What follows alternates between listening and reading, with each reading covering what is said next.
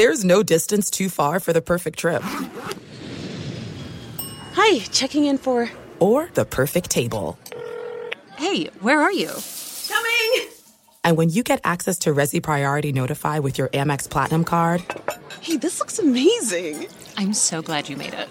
And travel benefits at fine hotels and resorts booked through Amex Travel, it's worth the trip. That's the powerful backing of American Express. Terms apply. Learn more at americanexpress.com/withAmex. If a new house is on your wish list in the next 5 years, grow your savings faster and experience your dreams with an Ohio Homebuyer Plus account from Kemba Financial Credit Union. A savings account specifically designed to save for a new home, where you can earn 7% APY, a $500 matching bonus, and a $1,500 mortgage closing cost credit. Learn more at Kemba.org. Offer expires March 31st, 2025. APY equals annual percentage yield. Restrictions apply. NMLS 292230. Equal housing lender. Federally insured by NCUA. At JCPenney, fashion counts for everybody and everybody. The weather is getting warmer and it's time to swap my winter layers for fun, vibrant, and cool clothing. With so many fun things happening this spring, like Mother's Day and the Wind Down Tour, it's hard to find great looking clothes that fit you just right. That's why I love JCPenney. JCPenney has so many stylish and comfortable options for so many different body types. I've been blown away by their selection, and everything hugs my body in all the right spots. Refresh your wardrobe this spring with style that gets you. Something to wear that fits your favorite moments of the season at prices that feel just as good. Discover brands that get you and put style and comfort first, like Worthington and Liz Claiborne for her, each in women's petite and plus sizes. Here, spring comes in all shapes, sizes, and colors. JCPenney, make everybody count. The volume.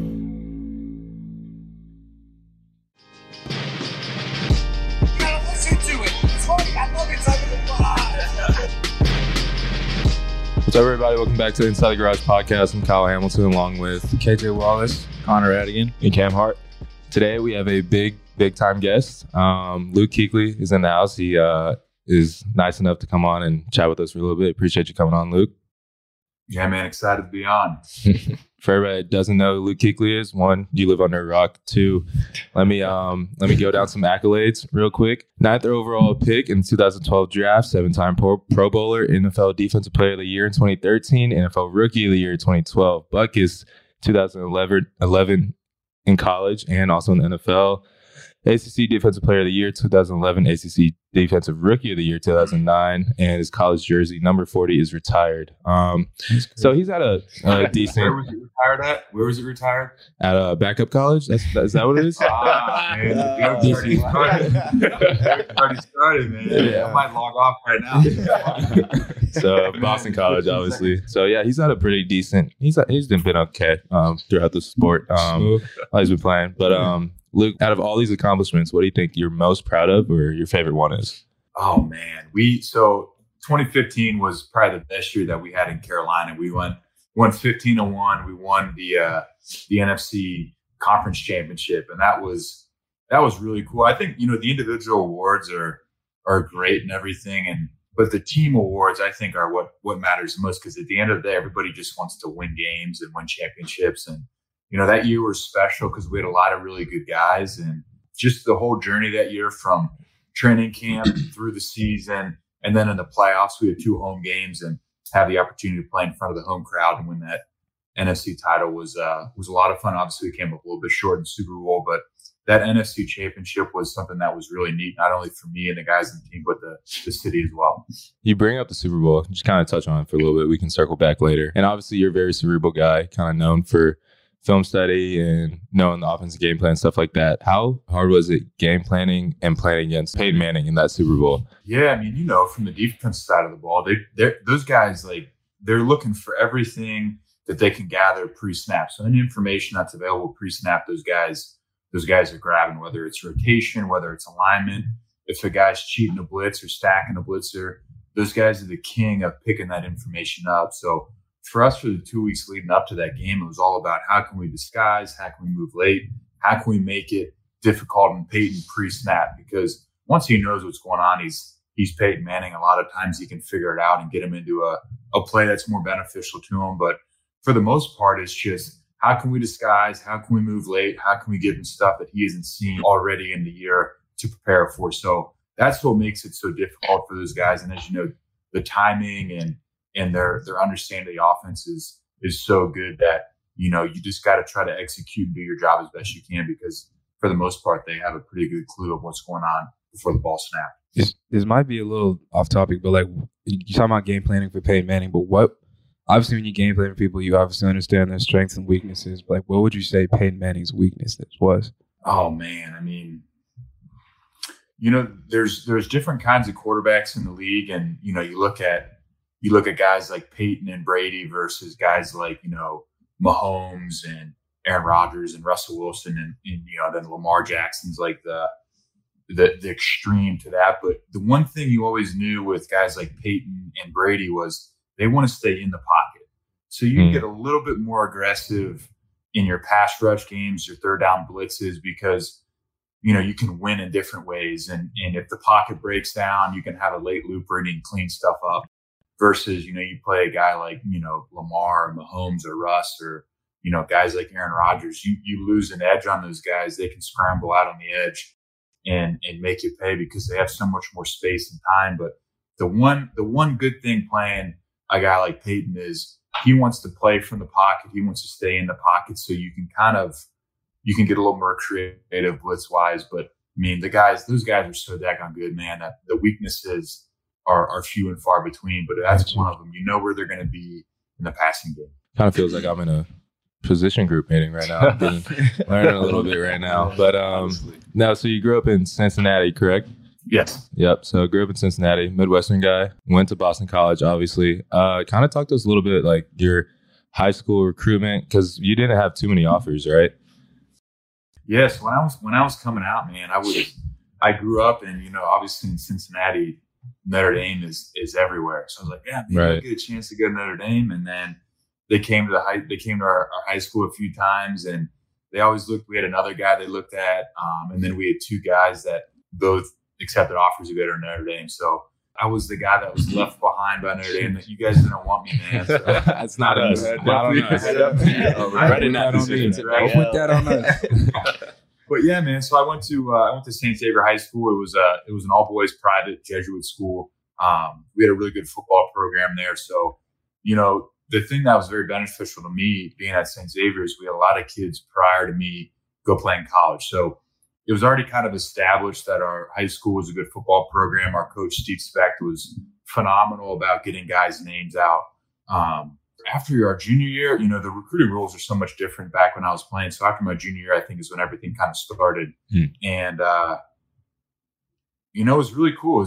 It was cool to feel like, you know, people wanted you. They wanted you on their team. And it was exciting from my perspective because, you know, you always want to play college. You want to play in high school and then you want to play college football and kind of have that opportunity to know that, you know, hopefully in a year or two, I'm able to play college football is really cool. So it's busy. I enjoyed it a lot. You get to see a lot of really cool areas. You know, I went out and took a visit to Stanford. I'd really never been to California before, so I have the opportunity to go out there and see that campus. Was awesome. It's beautiful.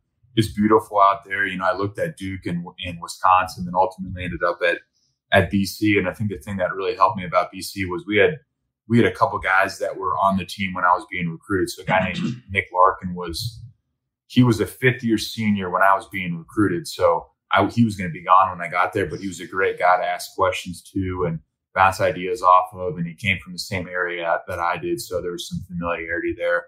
And then there was a second guy named Alex Albright. He was 3 years older than me in school, so he redshirted. So I was going to have 2 years of Alex with me at BC. So my freshman and sophomore year, Alex was going to be there. My parents and his parents knew each other, and Alex was great for me and a great resource for me both during being recruited and then while at school. And then Alex's parents were the same way for my mom and dad. I had a bunch of BC football school related questions for Alex, and then my mom and dad had, you know, how to be a parent of a kid that is 17 hours away at a college football program. So it was the best of both worlds, not only from me, but for my parents as well. So I enjoyed it up there. We had a great group of guys, and it was a lot of fun. Look, this can be a question for everybody, but if football wasn't in the picture, you can choose one school around the country to go to, what would it be? Oh man, that is a good question. I mean, you know, I love being outside. I love I love fishing. I love hunting. I think something out there in Bozeman or north of Bozeman, Montana area would have been really cool. It's not too much out there, but definitely gonna get that done. That's a good answer. That's a very unique answer. That would have been sweet, man. You think about, you wake up, you go to school in the afternoons, you can go ski. Then, once spring hits, you got the ability to go hiking. You got fishing. It's so pretty out there, man. There's so much to do in all seasons that I don't know how much school I would have gotten accomplished. What about y'all?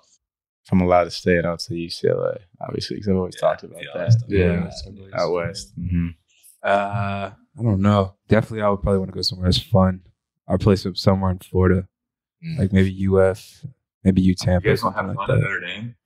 No, we definitely have fun. I'm sure it's probably similar to BC. I was about to say, No, we had so much fun at BC. You said if I couldn't pick BC again, where would I have gone? I would have resoundingly said BC. No way. I loved it up there, man. It was so fun. All in Boston, so I guess it's a good time there. I know Boston's a good city like that. Yeah, I've never Boston's been. a fun city. I'd probably say like Oxford, something like that. Oxford would be cool. In England? Bro. Oh, you would not go there. I would want to go to Oxford and like live in England and like PC answer, dude. That is not a PC answer. That's such an OD answer. Like, I mean, I would have probably picked UCLA, but Connor picked UCLA. So we can go there together, man. Yeah, You said that before on a podcast. that's true. Kind of going back to like BC. Do you have like a memorable game or memorable year? Like I know you were there freshman and junior year and left early. Was there like one of those years that you just loved more than the others, or a specific game?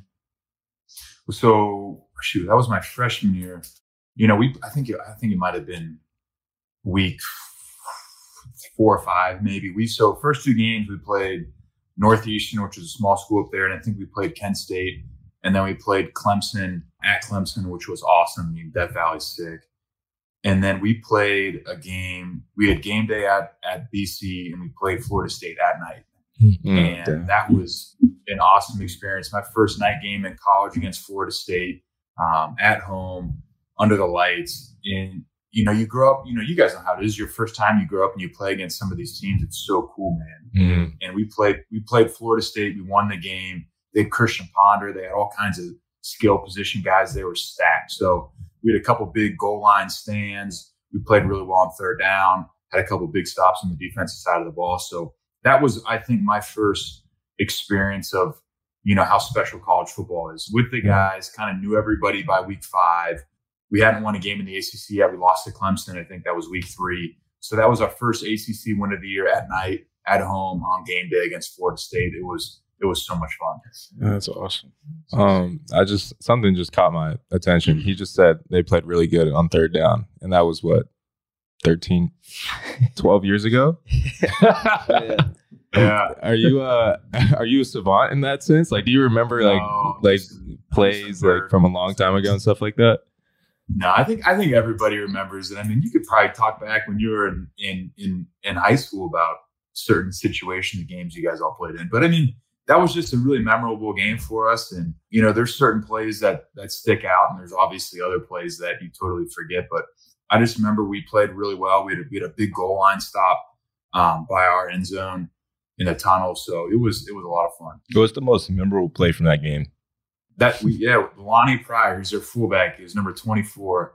He had a run on third down. I think we stuffed him. And it was fourth down. I think it was a goal line stop on third or fourth down. That was a big stop for us because they were going in. We made a stop there, and the place went crazy. Jeez. Momentum changed, and it really kind of propelled us in the right direction for that game. So I'm glad we got a lot of defensive guys, and it was cool because that was my first big moment on the defensive side of the ball in a big time game.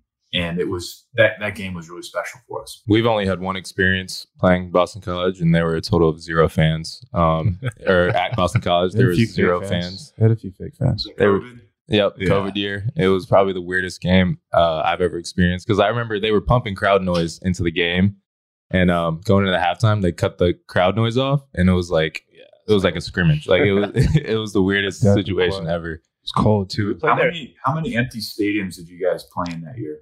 Only one. That was the only one. Yeah, I was the only one. Fully Really? empty. Yeah. That was still very. Did we play there this year though? Do anyone remember? No, BC's our senior. Oh, night. our senior night. That might be a good one. Mm-hmm. Gotta come to that, Luke. Pull up. Watch out. Yeah. Watch out. You still got some eligibility left. Who knows?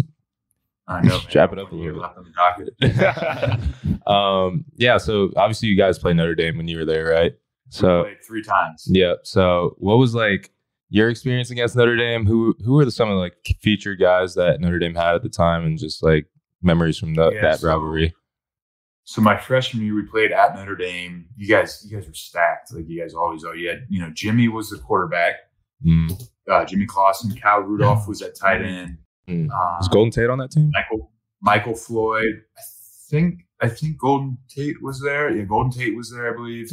You guys I played against Tyler Eifert. Jeez. Tyler Eifert and Kyle Rudolph on the same field, dude. Team was cold. Yeah, both the Martins. I think what's his name? These are all on the same team. Zach Martin. People are on the same Yes, team. Zach Martin was there. Man, it was cool. You guys know you guys have a special place. I mean, say what you want about the BC Notre Dame rivalry. Playing at Notre Dame's cool, man. It's a historic place to play a college football game. We played back when it was grass, and I love playing football on grass fields. And it reminded me of playing at home, just how the grass was the old school Midwest grass. I grew up watching Notre Dame. My grandpa was a huge Notre Dame fan. That was kind of like that. The Florida State game, my freshman year, we played Notre Dame at night at Notre Dame, and you guys know how it is. It's a special place. We never won. We played you guys 3 times. We played twice up at Notre Dame, and once at home. And that you guys know how that game is. It's a big rivalry. Everybody's looking forward to it. And it was a special place. I think that's half the fun of playing in colleges. A lot of these stadiums are just so memorable for so many reasons. You look at Clemson, they have the Rock that, in the hill they run down. You guys is old school Notre Dame. Florida State obviously is super cool. We've got some really cool stadiums in the ACC, and then you obviously get to the SEC. We never really played any of those schools, but they have some great traditions down there as well. So that was cool to me. You grow up watching it. Everybody from Cincinnati came up for the game, and it was the epitome of a Midwest South Bend night. Cold, little rainy, but I'd love on grass. That's my favorite way to play football, especially on the defensive side of the ball. So we had a great time. Unfortunately, we never won, but it was a great experience. Why didn't you consider Cincy? That was my first offer. So Brian Kelly was the head coach at UC when I was being recruited. So they were the first offer. I kind of just wanted to get out of Cincinnati and experience something new. So that was another reason for heading up to BC. Look, according to the stat, as you're talking, I looked it up, you had 14 tackles against us each time in all 3 games. And I think a couple tackles for loss in each one too. So and each game was like very, very close. Yeah.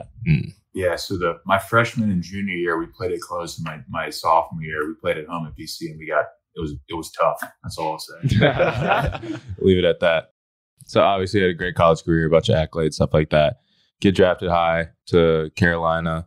What was your main priority or thought process going through your rookie year? And obviously it's different coming into college than going to the NFL. What was your sole priority or main focus going into your NFL career after getting drafted? I think a lot of it is, you want to go in there and earn everybody's respect. And, that's ultimately what it's about, is all these older guys that have been in the league for 7, 8, 9, 10, 11 years. They've seen everything. They've been around the game, and they ultimately just want to win. If you've been in the league that long, you've made your money. You've seen a lot. You've seen young guys come and go, and what makes a successful player. So I kind of saw that from the other side and heard it from a lot of the older guys that, at the end of the day, really the only thing that matters is how well you can play and how much you can help the team, right? And for me, that was my sole purpose. My rookie year was, I'm going to help the team in any way I can, and I'm going to try to earn everybody's respect. And you do that by, the easy stuff, working hard, being on time, being accountable, and making plays when it's time to make plays. So that's kind of was my mission my rookie year, and really every year I had in Carolina. But my rookie year, man, I didn't talk a whole lot. I was quiet. I was trying to find my lane and figure out where I fit in. But, fortunately for us, we had a lot of really good older guys both, Thomas Davis was one of our linebackers. He helped me out a lot, but he was obviously in my room, in the back of the room. And then throughout the whole team, we had, Greg Olson, Ryan Khalil, Steve Smith, Jordan Gross, Cam, Charles Johnson was a defensive end. In every room in Carolina, every position room, we had an older guy that was established veteran that did everything the right way. And I think it helped me a lot. And I think it helped our team a lot. We had great leaders. And then the young guys that came in kind of fell in line and understood, all right, well, these older guys are setting the tempo and the tone of what's acceptable. We're just going to follow them. So it was a long way to say that, my ultimate goal my rookie year was to just come in, and earn everybody's respect through just kind of how I handle my business. Kind of want to talk about Cam Newton for a second, because he gets drafted in 13. Is that right? 11. So he was there before you, actually. And I remember he had a great rookie season and all this stuff. And obviously there's always a bunch of controversy surrounding Cam, but everything that I've heard is just like a down-to-earth guy, good leader and everything like that. How was it just playing with him and the environment that he created and stuff like that? And obviously won MVP that one year and just being a part of the team with him. How was that? Oh, he's the best. I love him. He's so fun to be around. His energy is great. He loves football and he loves to compete. And he's awesome. I mean, the one thing, there's a lot of things that Cam does that no one talks about. He works extremely hard. He's there early. He's there late. He is tough, and he's probably top 3 or 4 guys toughness wise that I played. Never complained, never yelled at teammates, never made excuses. He wore it on his sleeve, and it was all about, if we don't get it done, it's because I didn't play as well as I could have. He never blamed anybody. He never made excuses. Just great love for the game, competitiveness. And on Sunday, you're getting Cam. You're getting everything he's got. He's not afraid. He's going to run you over. He played the quarterback position like no one had ever seen it before, from his size to his athletic ability to his ability to push the ball down the field. And what everybody saw with him is who he was. He wasn't putting on a show for anybody. I loved him as a teammate. He's a great dude. He's tough as nails, and I'm glad I had the opportunity to play with him. You go through the 2015 season, 15-1. I remember I'm sorry bringing this up. The game y'all lost, wasn't that at Atlanta, last game of the season? Yeah, it was Christmas week. Yeah, that was week 16. So yeah, second to last game of the season. Gotcha. So obviously a great season. Win all these games, get to the Super Bowl week. And just leading up to that, what are your nerves like? Where's your mindset at and all this stuff? Because it's the pinnacle of football that you're about to have the opportunity to reach. The thing that was good is that we had 2 weeks to prepare, right? So you go, you play in the NFC Championship game, and then they have 2 weeks leading up to the Super Bowl. So tons of time to prepare, which I really enjoyed, but also a lot of time to wait, kind of like what you're dealing with right now with all your draft stuff. You've done everything you can do. You prepared as well as you can. And now it's all right, now you just keep looking at the clock. The preparation side was cool. You know what honestly is really cool about it is the media side of Super Bowl week. They have that big kickoff media night, and they had it at a NHL arena. So I think it was the San Jose Sharks arena. So it was packed, man. I'd never seen that many media people in my life. They introduced the whole team. That experience itself was so cool, just to have all of our guys there answering tons of interesting questions from people that you don't normally get questions from, international people. That to me was really neat. And then just, when you walk on that field for that Super Bowl, to warm up and stuff, it's not your normal group of people. You go play in a game in Charlotte, you're going to see some people, you go play in LA, there's going to be a couple celebrities on the sidelines. When we played that Super Bowl, we walked out there on pregame, and it was like who's who of everybody. Game was in, obviously, San Francisco. We saw Kevin Durant, and Usher was out there, and you start kind of looking around, and you got to really focus back in and realize, all right, this is sick that we're seeing all these guys, but we got to lock in and understand, we're here to play football. Right. And so, you have that lead up, the preparation's cool. There's a lot of sit around and wait. Then you have the media day, which kind of starts the excitement of Super Bowl week when you get to the city. You have your normal practice week, and then you get on the field pregame, and it's like I said, Usher, KD, all these guys are out there. And then once the ball snapped, it's like, all right, here we go. And I remember that first drive was like a blur. Right. It was so fast. You're just kind of out there. I was like, man, I just need to get through this first series and then settle in. But you realize, man, this is like the last game of the year, even more so than in the playoffs. It was very final. That game was very final. We need to win this game or it's going to be a long off season for us. And that's what it felt like the whole game was. We got to make it count. We got to make it count. We got to make it count. And, it was a great experience for us. Obviously, we wish it would have went a little bit differently, but the energy and the finality of that game was what made it really special, but also very difficult. You talk about settling in the game. Like at what point were you there and you just kind of realized, like, okay, this is Super Bowl? Was it the warm-ups? Was it the very first contact? Or I think the first play of the game, like the first few plays, I don't really remember getting a ton of action. Like I didn't have any runs at me. I wasn't involved in the passing game. And for me, I was like a rhythm player. Like the sooner I can get in on a play, the better off I'm going to be. So it took a little while for me to settle in. I don't think it really happened until that second series of the game where I made a couple of plays in that second series. And I'm like, all right, like I'm good now and settle in. Everything kind of slowed down for me. But that first series, man, what happened fast. And all my stuff was always like that when I was playing, because you never know how the game's going to be. You never know how the players you're going against are going to be, how they're going to play, what's their individual playing style. I mean, you can watch however much tape you want, but the first time that guard releases on you on a wide zone look, it's like what's he feel like? Is he heavy? Is he physical? And for whatever reason, that game, it took into that second series to kind of figure it out. I mean, I think they went right down the field on that first series. They might have had 6 plays or so, and they ended up kicking a field goal. But there was no action early in that first series, and I was like, I need something. I need to get hit. I need to make a play. I need to do something to kind of get me to settle in and relax. And it didn't really happen until that second series. I don't remember actually. I think that's when it was, but it wasn't right away.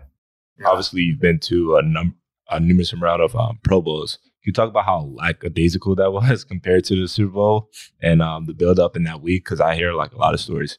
Dudes come like to the Pro Bowl overweight, or they just don't take it seriously whatsoever. So yeah. So when I was playing, it was, we still played football a little bit. It started like as the game progresses. If you win, you get a different amount of money than if you lose, right? So at the end of the game, the game's always kind of ramped up because there's money on the line. But it was 3 or 4 weeks after the season, I think. And so some guys just season ends, they're not really working out a whole lot. And most guys, though, show up ready to go in shape because at the end of the day, you don't want to be the guy that gets hurt because he's out of shape. So I enjoyed it. The Super Bowl was in Hawaii the time that I went, and that was a really cool experience. First time in Hawaii. You get to meet a lot of really cool guys on a more casual basis. So, it was after my second year. So I was still pretty fresh in the league, and to have the opportunity to meet some of those guys was super cool. I mean, when I was there, Eric Berry was on our team, Terrell Suggs was on our team, Dominican Sue was on our team, and it was like all these dudes that I grew up watching, and to be in the same locker room on the same side of the ball with them was just so cool for me. So dope. Yeah. And I feel like, and this is going back to like what you were talking about with the Super Bowl, just like with nerves and like having to settle and stuff like that. I feel like it's such an overlooked part of football and like big games. Like at the end of the day, we're all like competitors and stuff like that. And like we've been preparing for this moment for so long, whatever game it may be. And Super Bowl, obviously you're on a different routine, different schedule, and like, we're routine based athletes and like have to be on like a schedule to feel comfortable. And I feel like it gets overlooked how important like settling into a game is and like how real that is. Like and I felt it, like I'm sure you did too, like even Florida State, like game, first game of the year, like you're like, this is our first live against a different team, and like you get out there on the first time, it's like, okay, I'm actually like in a game right now. Like that's one thing that we always talked about with Cam, like, and we never really talked to him about it, but we always felt like if he could get in there and knock someone early, whether he's running the ball or he can hit somebody or do something, man. If he ran the game early and got going, it was like, like look out, because then settling in. I just remember for him, it was like that. He could run the ball early, or even if he got hit early. I feel like he loved that contact side of the ball, and we'd watch, especially on the defensive side of the ball. We sit on the bench, and Cam would like truck someone or run through a guy for a first down, and we're like, all right, here we go. I think that's so cool how you talk about Cam, like his energy, because in high school I actually played on a 7-on-7 team, And like having him like kind of a lot of times, I mean, you know how the 7-on-7 circuit is. You playing like 5 and 6 games a day. It's just like, bro, we've been out here since 7 a.m. and blah, blah, blah. It's just like he comes out and like every game, it's like the last game. It's like this is the only thing we're worried about right now. And he brings a lot of energy. And I could kind of see how him being on the team, which is even if you don't want to do things, like just him and his presence, like would just make you want to, all right, I got to at least do it for him. Do you see what I'm saying? Yeah, energy is contagious. And he was the king of it, man. He wouldn't let you, if you were lacking energy, he was like, it's like you were a magnet for him. Like, and like spray you down. He's like an annoying big brother. Spray you. Yeah, he's like the guy that like, you're like, bro, stop, but you know that he's right. Yeah. All right. Yeah. We were at a 7-on-7 tournament in Georgia, and we were playing his team next. And we're on the same field. I should know they cut it 50. What year? 50. This is our sophomore year. Okay. Where was y'all at? Like, I'll have to look at my snaps. Like East Lake or something like that. East Lake, yeah. Yeah, up in Alatoona. So like up to Alatoona. We're like playing. Let's know that field's cut off 50-50. Yeah. So we're playing this other team, but we're like, he's coaching right on our backs. So we're like turning around talking trash to him. He's turning around talking trash to us. Then the whole time we're playing, like we're just yapping at him. He's yapping at us. He's like running across the field, throwing the flags and stuff. It was crazy. Everybody, I mean, obviously, Luke, you definitely be able to speak on this more than any of us. But everybody kind of looks at him as like a bad guy kind of character because of all the trash talk and all the outwardness he can be. But like, honestly, I feel like that's just more of a. I mean, that's just personality. Like, that's just what gets him going. Yeah, there's no bad intentions behind it. I mean, what do you think? I love him, man. He's the best. Like everybody that we played with would say the same thing about him. He's such a good guy for young guys. So talk to anybody. He's just such a good energy guy. And you guys saw it. Like what you guys saw at that 7-on-7 camp is who he is.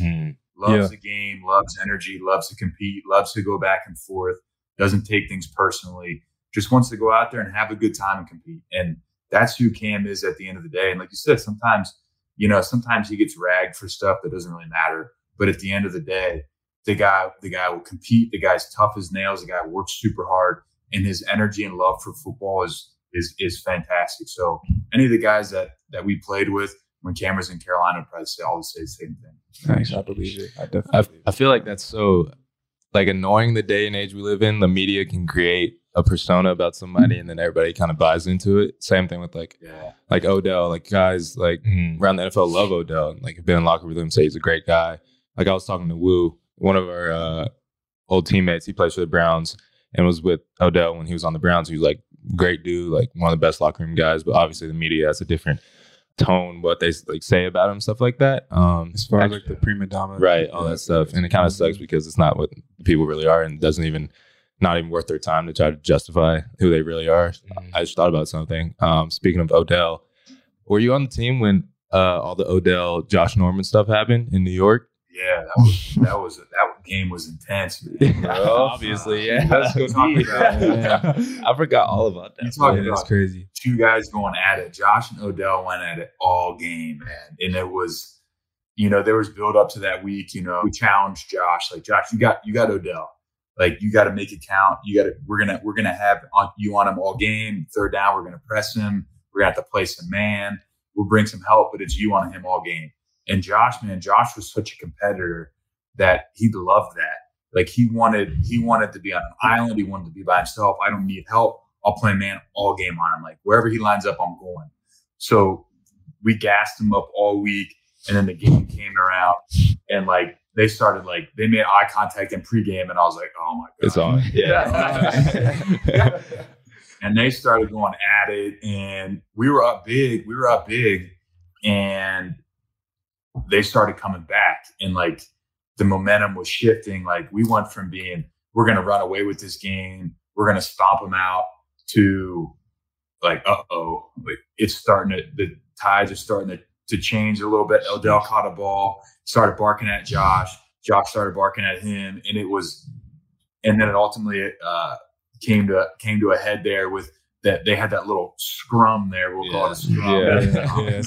I think that was in the fourth quarter. So man, it was just two guys going at it all game. And it was, you know, and being on the field, the energy between those two guys, like you could just feel it. Like, lining up on each other. You know how it is, Cam. Like when you're playing corner and their receiver, you might have if he's playing backside X, you might have a frontside run, and you got nothing to do with the play. It's like you kind of just jog over there. But they were like fighting every play. Like, I'm gonna play quarters. I'm gonna play quarters, and I'm gonna press like third and 10. Like, just whatever the play is. They were matter to play. Just fought that whole game, and it was like, you know, it was kind of one of those things with Josh. It was like, man, just let Josh be Josh to a certain extent. But he did a really good job. He played great that game. It was an ultimate battle. But that was one of those games you look back and like, daggone, like that almost got like, it got out of hand, but it could have gotten really out of hand. Right. Well, now, so before this, I was looking up you up so I can get all the accolades right. And one of the first things that stuck out was like, he's probably the nicest dude off the field, but so mean on the field. So what is some of your trash talk sound like? If you could say like half the stuff, you guys know, like half the stuff you say, you don't really realize what you're saying. you get off the field and like guy on your team's like, bro, what did you just say? That's so true. Like I have no idea. Like, and then you see guys, the league is so small, you see a lot of guys in the off season, you're like, buddy, like, sorry, man. Were there any like specific like running backs that you went at it with like a lot over the years? So we played, you know, inside your division, man. You see all those guys so often that it's like there's a very mutual respect. The one guy that was always a beast was Marshawn. Everything he played, every play was the same for him. Played hard, and how he was built was so difficult to figure out how to tackle. You know, he was big and thick and strong, and he had a big waist. He had a really big like trunk. He was thick, big, like his chest to his back. He was kind of like, I don't know if he was bow-legged or something, but there was nothing on him that was like easy, like to wrap up on. Yeah. And he was one of those guys. You guys know how certain guys run the ball. When you get close to him, that stiff arm comes out and they want you at distance. Marshawn was so powerful and strong, and he had such good body balance and ability to like sink into his hips that he'd let you get close to him, almost on him. He'd sink down, and then he'd push off and extend. And man, it was like a piston coming out of there. And so he was always so hard to play against. He was big, he was strong, he was a big body. He ran so physical, and he ran like at you. Like, I'm coming at you. But then the thing that was also tricky about him is you didn't know where he was going to be. Like, his running style was so unique and different that he didn't move in a normal movement pattern. So you'd go up and try to approach him and get on him, and he'd be here and then he'd be there. Like, his ability to move laterally and then linearly was unbelievable. And he had like a sneaky amount of shape. So he'd come at you. And then like the third or fourth time, he'd give you like a little shape and get your feet to stop. And then his ability to burst was really good. So then he could kind of get away from you on that. And then the next time you go up on him, you're kind of sitting, waiting for that shake. And then he puts his shoulder down. And it's like, oh my God, you're just going for a ride. So like, I'll tell you what, Kyle, that's one thing when you get in there, when you play teams, make sure you watch the backs, like, because each guy's going to have 2 or 3 different backs. And when you get in the game and you watch these guys, like you play the Saints, man, like when you go play Kamara, he's going to run the ball differently than the next guy. And so have an approach on how you tackle those guys is key. But with Marshawn, man, it was like, you better bring it and you better hold on, because you hit him the wrong way, you're gonna go for a ride. No, that makes sense. Ask the 2010 Saints when he in the wild card game. Actually, it was crazy. It was crazy the way you were talking about that and how he's pushing off on people. All I could think about was the stiff arm he had on. Who was that? Jesus, bro. Who was that? On the Saints game? Never heard of him after that play. Like, I never heard of him after that play. No, he's so many people like so disrespectful. It was I just remember being 11, 10 years old and watching that. And I grew up a Saints fan. And I just kind of remember watching that play. And I was just sitting in my living room, just like, how did he do that? Like, I rewinded it, I was like, how does this even happen? And he was just powerful. Yeah, that just didn't make no sense. Did he talk trash? I feel like Marsh and I would talk about trash. Quiet. Really? He was quiet? He's one of those. Yeah, he's quiet, man. Everybody that I talked to that played with him loved him. Absolutely loved him. See that? I would not have thought that he was quiet. I thought the complete. I would have feel like Marshall was talking extra trash. Yeah. He was quiet, loved football, played so hard, man. Like he was a lot of fun to play against. So obviously, you retired quite recently. How's life post football been? It's been good, man. I'm trying to figure out kind of what that path looks like. I still miss the game. I miss playing. I miss being around all the guys. So, it's just one of those things. I got a lot of things I got to figure out. And one of them is kind of what I'm doing next. So in 2020, I worked with the team in the scouting department. That was really pretty cool. You get to learn about how the teams really work because, when you're playing, you think you understand it. You think you understand salary cap and free agency and the draft. But until you get up there and you're in it, you don't really understand what all goes into it. So to have the opportunity to do that with those guys was a lot of fun. Last year, I like I said earlier, I loved to hunt and fish. So like last summer, fall, and kind of into the spring, that's what that was about. And then now it's like, all right, boom, I need to try to find a way to get back involved with football because I feel like that's what I really enjoy. I feel like I still have something to give in the football space. So I'm trying to figure out what that looks like right now. I'm trying to have different conversations with people and find out what the right path to do that is. But I think if hopefully within the next little while here, I can dial in on what I want to do. But I think right now it's looking like maybe football. Yeah. We had a pod with one of our former quarterbacks, Brandon Wimbush, and he was talking about like life post football and how it can be hard on the mental because that's all we know for majority of our lives. I'm not sure if that stands true for you, but we always talk about like how we want to approach not playing football ever again. And if you have any tips, what would that be? I think a lot of it is you just think about kind of the structure side of what football gives you, right? So you pretty much know for your next 6 months, you guys know exactly what you're going to be doing, right? And then into the season, you guys probably know exactly what football schedule is going to look like. You know what you got to do to get ready for training camp, for games, for practices. You know where you're going to be, what you're going to be doing, pretty much, down to the hour for the most part. And so when you wake up, man, it's like, boom, this is what I'm going to do today. This is how I'm going to be successful. And then when you get done playing, a lot of that's kind of gone, So to me, it's the biggest thing is what kind of structure gives you, a meaningful purpose and how to recreate that on a day-to-day basis. So I think a lot of guys kind of go through that when they get done playing of how can I create structure and what that structure looks like for me. So I have a pretty good routine day to day, but the structure side, I think for a lot of guys that get done playing is one of the most important things. What would you say you've carried over from football into life after ball? I think there's so much that football provides. You look at the relationship side of football and the ability to meet guys that you wouldn't normally meet. I grew up in Ohio in a small private all boys school. And then from the time playing, you meet guys from East Coast, West Coast, North, South, black, white, different political views, different religious views, different views on life. And you just realize how special and powerful the relationship side of sports are. So I think that's number one. I think number two is just the ability to be accountable.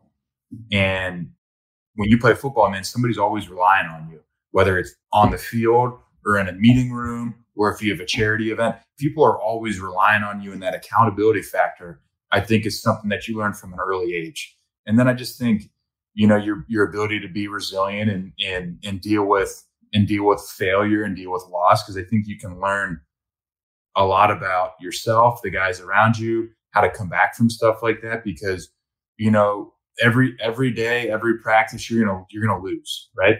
You're gonna lose a rep. You're gonna get beat in an off-season mat drill. You're not gonna hit a weight you want on a max day. And that stuff, in my mind, that stuff's all okay as long as you learn from it. Why didn't I hit that weight? Why did I get beat? Why did my technique get compromised on that play? So to me, it's a really powerful tool that if used the right way, it can help you a lot. So there's so many things that football can teach you if you let it, just from the relationship and the accountability and the ability to deal with stuff after a loss or after a failure. And then, the ability to enjoy it with other people, I think, is what makes it special as well. So there's a lot. I love the game of football. I think it's taught me a lot. I think it's taught a lot of people a lot. And, I love that I had the opportunity to do it. This is a question just like going through the draft process that like every team has asked. And I kind of want to hear your answer to it. What in your mind, what's the worst part about football? Wow. Did they ask this, by the way? Do you remember them asking this? No, the worst part about football. Damn, that's tough, bro. That's a long answer. Kyle, what did you say? I said injury. Because it's like, I said injury because you work so hard to like achieve this goal and something you love and it's taken away from you out of your hands and stuff like that. Good answer. Yeah, I think a lot of it is, in college, you guys, like, your team is there, right? Regardless of how a guy plays, he's going to be there. I think the most difficult part is when that roster turns over every year. Mm-hmm. When you've got a guy that you spend a year or two with and you spend all off season with, and, he's a wife and a family, and then roster cut downs, he's cut, right? He gets fired, essentially. That, to me, is the most difficult part of football, is knowing that sometimes these guys do everything right, but it just doesn't work out for whatever reason. Numbers in the position group, or they need a different guy at a different position. To me, that's the most difficult part, is knowing that, there's 90 guys at a training camp, and then at the end of training camp, there's 53 on the active and 10 on the practice squad. So that a majority of these guys aren't going to be here. And to me, that's the most difficult part, because a lot of them deserve to be on it for whatever reason. They just aren't able to make the team that year. So I think that stinks, I think. Mm-hmm. What do you guys think about, like, obviously injuries are probably worse, but like a broken locker room? I never really experienced that. Because you spend so much time in the locker room? Yeah, I feel like even here, not even a broken locker room, I would say a cliquey locker room, because there's been times when the locker room, like this past year, there's been times when the locker room is full of like different personalities, but we all are pretty close. But there's been times when there's cliques and locker leave practice, and then it's just like, you leave campus and you don't see these guys until practice. And I feel like it's kind of the league. You think so? Well, yeah. I think the locker room, a lot of guys will go home after practice and stuff just because they have kids and families and stuff. But the best teams that I've been on in Carolina were where we had the best guys that enjoyed being around each other, guys that, on Saturdays after walkthrough, if we're playing away game, they stick around and they play cards and they shoot basketball and they hang out in the training room and watch college football together.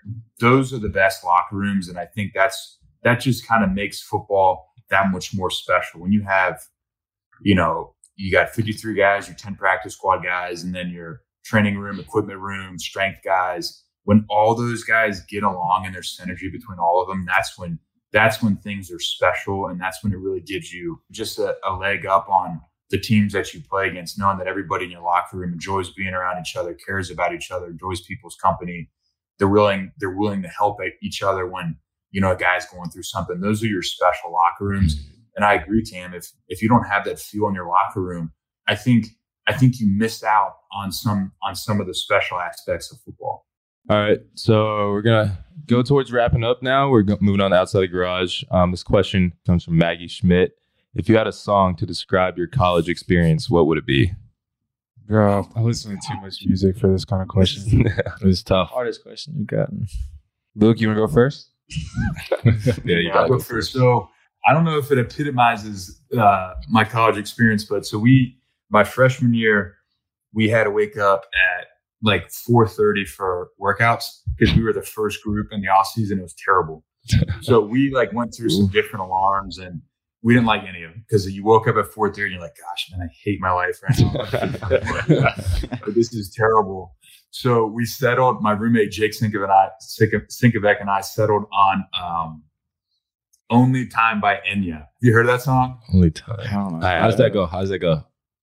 Oh man, it's like you gotta sing it. I can't sing it. Like you can't even sing it. You guys gotta listen to it. Only Time by And it was like we woke up in the morning and it made us happy in the morning before we got beat down.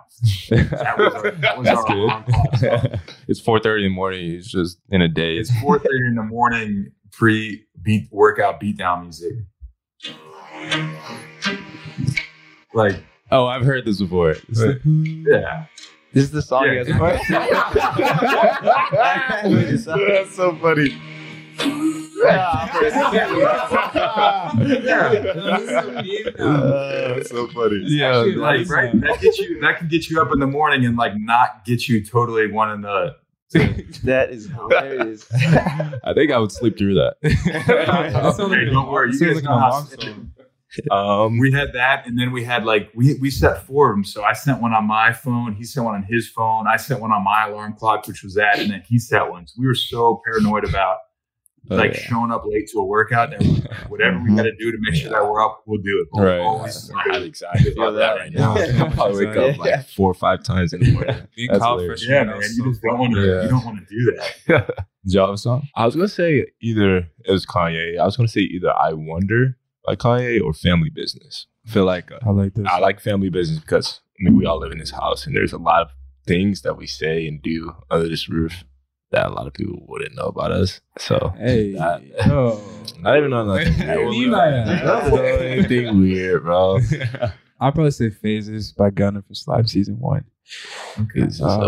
Phases, because I feel like each year you take with you what you want, you leave with you what you leave what you don't want. I feel like it's just every year's growth, every day's growth, every week's growth. So Phases. So this isn't like the lyrics aren't really like why I'm picking this. So our freshman year, the summer that you played called Wolf.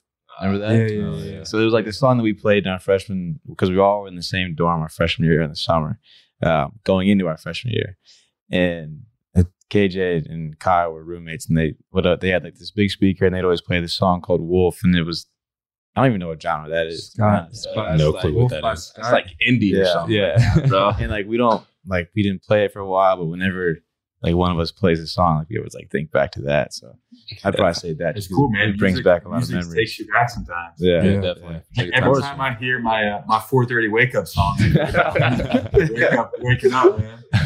I feel like after we leave, if we hear Sweater Weather, we're probably gonna think about some good times here. Oh yeah. It's gonna sound very, very corny. Don't say eat, bro. No, I'm not gonna say eat. We Are Young by Fun. No. Why? What do we ever listen to? That's just what I thought of. We're young. We bonded over that song when you were at UVA, by the way. My fault. Disclaimer. I don't know. Maybe I might need some more time on that one. We all have a little segment where we've been calling it 25, 30 under a minute. It's really just yes or no questions. Answer as fast as you can or as slow as you want. There's no real time limit. But give your first thought, give your first answer, your first thought to the question, and just roll with it. You ready? Yep. All right. So the first question I'm going to go with is coffee or energy drink? Coffee. Who would you rather have on your team, Ray Lewis or Lawrence Taylor? Oh, Lawrence Taylor, because if Ray was on our team, I wouldn't have a job. I was just thinking about that. Are naps overrated? No, man, not after a 5:30 workout. Spring or fall? Oh man, I'm gonna go fall. Yeah. What's the hardest sport in your mind? Golf. I'm terrible right there. I love playing, but I'm not very good at it. I feel you on that. Raise a family on the beach or in a city? On the beach. Which number do you prefer? Number 40 or 59?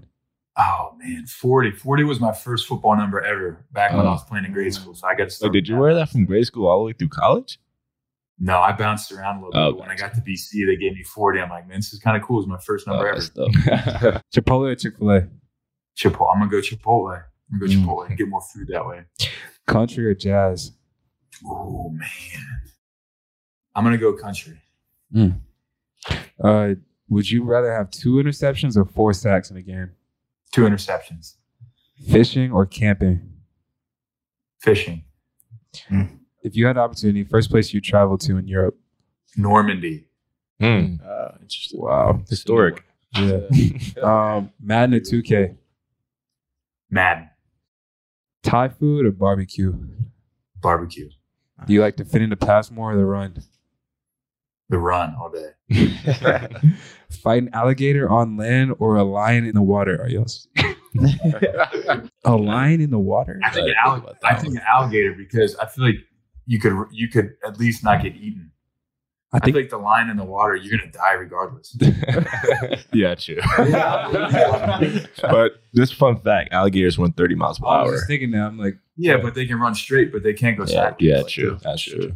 So you can run in a circle and he never gets you. The line, though, I feel like the See, line that sounds pretty easy, but would it be easy? they can't go sideways. I mean, they can go sideways, but it would take longer for them to do. Oh, We should try it out. It'd be like turning a coach bus in a circle. It'd take forever. Yeah. Oh, okay, I got you. I feel you. All right, what's best show of all These time? guys, we're thinkers. Best show of all time, in your opinion? You know, I was on Game of Thrones for a long time. That one's really good. That's the most Yes, recent sir. one. But you know, people are gonna say Seinfeld or Friends, but I loved Game of Thrones. That's good. One. Favorite cheat day meal? Pizza all day. Favorite kind of pizza? Supreme. I want everything on it. Your pineapples belong on pizza. Onions, peppers. I don't want pineapple on it. I just want meat and veggies on it. Yeah. If you didn't if you didn't play football, what sport would you play? Lacrosse. I played lacrosse in high school. Okay. My boy. Phone call or FaceTime? I like FaceTime more. Got you. What's the last thing you cooked? Oh, I cooked a steak last night. It was really good. All right, so the last question. In your opinion, who's the most underrated player? It could be right now or who you've played with. Levante David. Good answer. Linebacker for Tampa, man. That dude, go look at his numbers, man, and what he's been able to do. Forcing turnovers, sacks, interceptions, tackles, TFLs. The dude's way legit. He just doesn't. I don't think he gets enough credit for what he's done down there. Just consistency for such a long time, and he's a great dude. So Levante David, in my book, deserves more credit than he gets. I'm gonna have one more. Would you rather live in Charlotte or Cincy? Oh, it's a tough question. I love Charlotte, but I'm from Cincinnati, so if my parents watch this, I got to stay neutral. I might get in trouble. Good answer. That's all we got for you, Luke. Appreciate you coming on. Yeah, I appreciate it. Paul? Sir. There we go. Thank you for coming on. Hope to see you soon, connect soon. But appreciate it. We're going to wrap it up there. Thank you guys for listening this week. We will see y'all next time. Appreciate it. Thank y'all. Thank you. Thanks, guys.